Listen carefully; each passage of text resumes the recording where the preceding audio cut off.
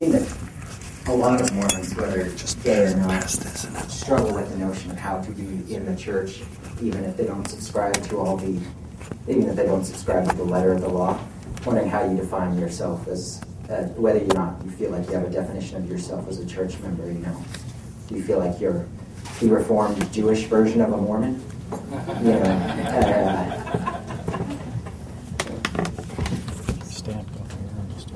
You can stay there. Just stay here. Okay. Touch the wireless mic back and forth. Both mics? Yeah. Okay.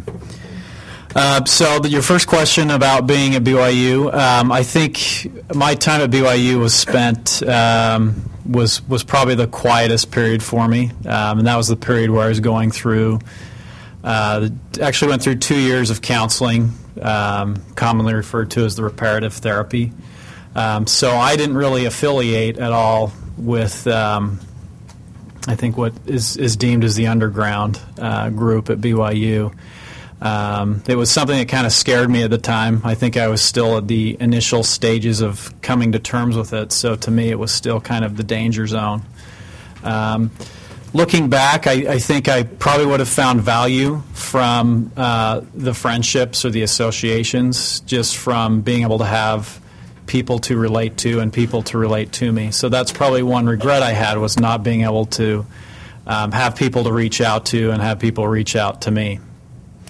Your second question of how I would define myself in relation to the church, good question. I don't know if I could clearly define that. I think a lot of the beliefs that I've had about the gospel and that I've been taught in the church, I still retain. I still hold fast to those. I think the basic tenets of Christianity, there's no question how I feel about those. I guess some of the more complex doctrines that might contradict my orientation or might contradict other issues, I guess I'm a little more open to, not so much black and white from my viewpoint. I think what's brought me peace is to rely on what did Christ teach in the four Gospels? What do we learn from the Book of Mormon? We learn about the basic tenets of Christianity and how to love others and love our neighbors and love God. And I think that's where I feel pretty resolute and clear on.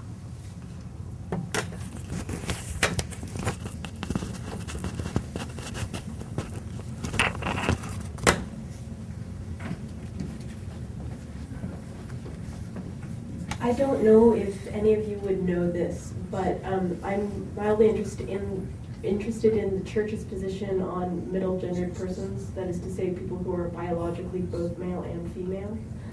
I have not. I've searched the website and I haven't found any information on how the church deals with that, or like marriage of middle-gendered people. I might be able to give some information on that. This particular pamphlet that we produced and was sold by Deseret Book suggests that there is a scale from totally heterosexual to totally homosexual, and that there are bisexual people in the middle. And that was produced and approved by Deseret Book and sold there for a time. And we know that this was available and that it might have been considered in terms of God loveth his children. So there is nothing, I'll come back to your question, but let me just finish saying this. There is nothing in any of these statements, these three statements, that alludes to bisexuality. Now, did I miss your question in some way? I was wondering about hermaphrodites, more specifically, middle gender. Who are both physically male and female at the same time. Okay. Not attracted to both male and females. I would not be an expert on that subject. Maybe someone else is. I think my observation is that's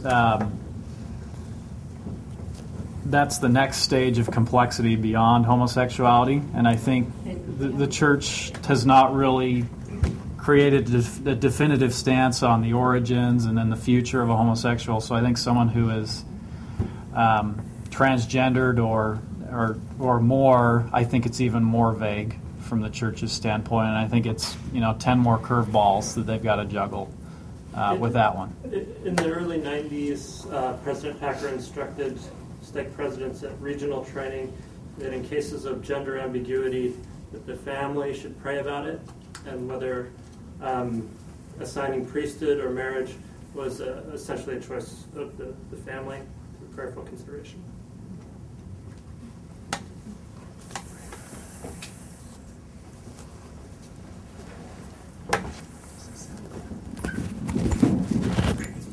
Just a few comments. One, I'm extremely proud of my nephews and for being here today and how they've expressed themselves and what they've said.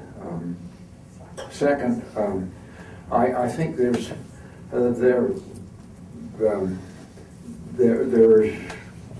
we didn't talk about it, but I think there are people who successfully who have same gender attraction, who are able to negotiate marriage and make it work,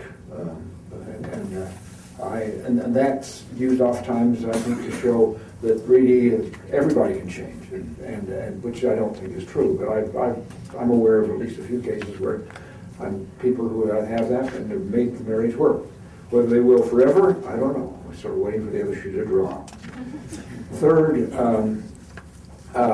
I'm as far as the church position, I'm letting same-gender people live out a lifestyle which would allow them to have the kind of personal relationships that heterosexuals are able to have. I'm aware of two stake presidents who I know made the statement that they, I've heard them say that they're aware of in their stakes there are same-gender people living together, and they're not going to do anything about it.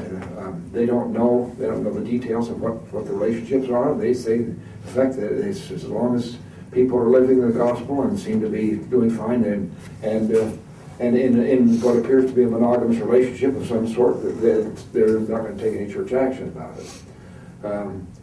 Last thing, at Sunstone a year ago in August, there was someone who came out from Washington, D.C., I don't remember his name, but he talked about he and his partner, he's a member of the church, I don't know if his partner was or not, but they'd gone to Canada and been married. And when they came back from Canada, they came into a ward that actually essentially had a reception for them and welcomed them to them, and have been treating them as loving members of the church ever since that time. Now, that may have changed. He said as far as he knew, his bishop and his stake president were fully aware of it and had done nothing about it. And those are just observations.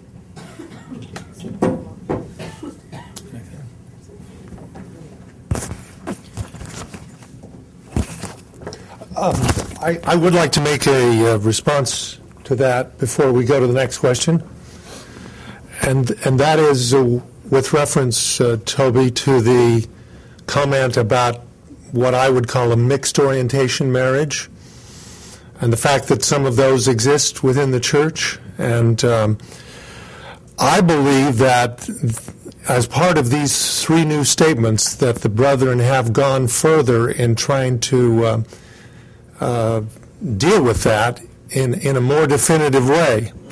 And I actually see 5 or 6 elements that people might consider if they want to follow church direction on this. And it's in what Elder Oaks says in his 2006 interview, which is on the church website. Elder Oaks goes on to say this: to me, that means, he quotes President Hinckley, who said people should not be married as a therapeutic step.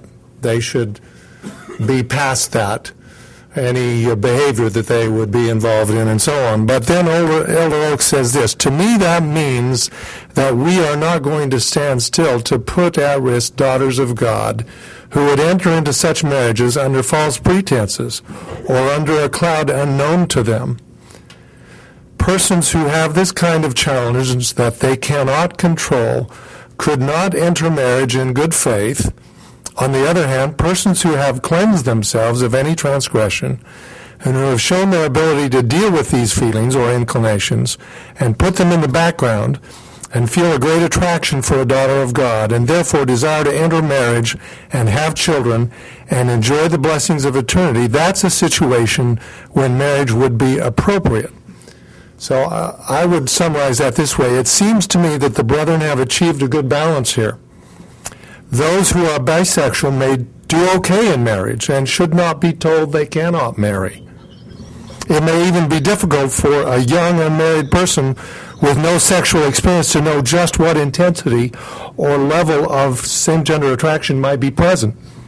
Elder Oaks therefore suggests 1, disclosure to the intended spouse, 2, an ability to control behavior, 3, cleansing from any transgression, 4, being able to put the feelings in the background and have a great opposite gender attraction, which to me suggests some level of bisexuality. So you can't put the feelings in the background if you're a 6 on the Kinsey scale, which Clark could probably identify with.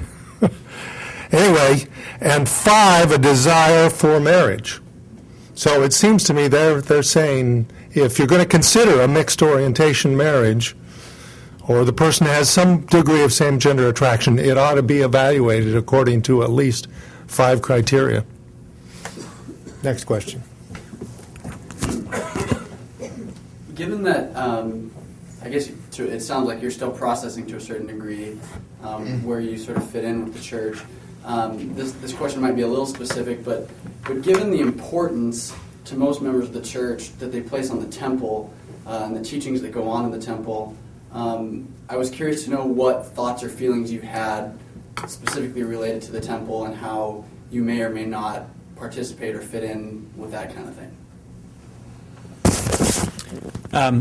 Great question. I think I talked earlier a little bit about the questions that I haven't found resolution to or haven't found answers to, and I think the temple and what we learn in the temple and what's taught in the temple is one dynamic that I probably haven't received much direction on. I think with relation to the temple, I think when I first started coming to terms with this, I went overboard and probably went a lot. I did go a lot. It got to the point where it got to be very, very frustrating because I think that the things and the doctrines you're taught in the temple are very contradictory if you don't have any intent to marry the opposite sex and go through eternity. So that's something that I've had to take a step away from in order to, I guess, have a little distance and have a little more peace and take a step back. Do we have time for one more question, John? Any other question? Please. Thanks, Clark. I just want to say that was a gutsy speech, and I certainly salute the courage that took. I am curious, though. You seem to sort of hold tenets that are somewhat unique to Mormonism, like you mentioned, pre-existence and a celestial kingdom, and some of these things that you seem to believe in that are unique to Mormonism, and yet you've disregarded other things. And I'm wondering if you can just briefly describe maybe your criteria for what you're holding on to and what you're discarding. I think it's a continual learning process. I think you're right to the extent of there's things I believe and there's things that I hold to that contradict or not contradict. I think it's just a lifelong process of learning, and really what I go by is what I feel like what God is trying to help me understand and trying to help me realize for my life. I think that one thing that I've strongly concluded is that every individual's got to figure out their own plan in life and what makes them happy and run with it. And I think that that should be done in coordination with one's Creator, and whether that is with what we consider our Christian God or whether it's someone in another religion, I think it's important to always seek inspiration from one's Creator. And so that's just a process that I think I'll go through the rest of my life.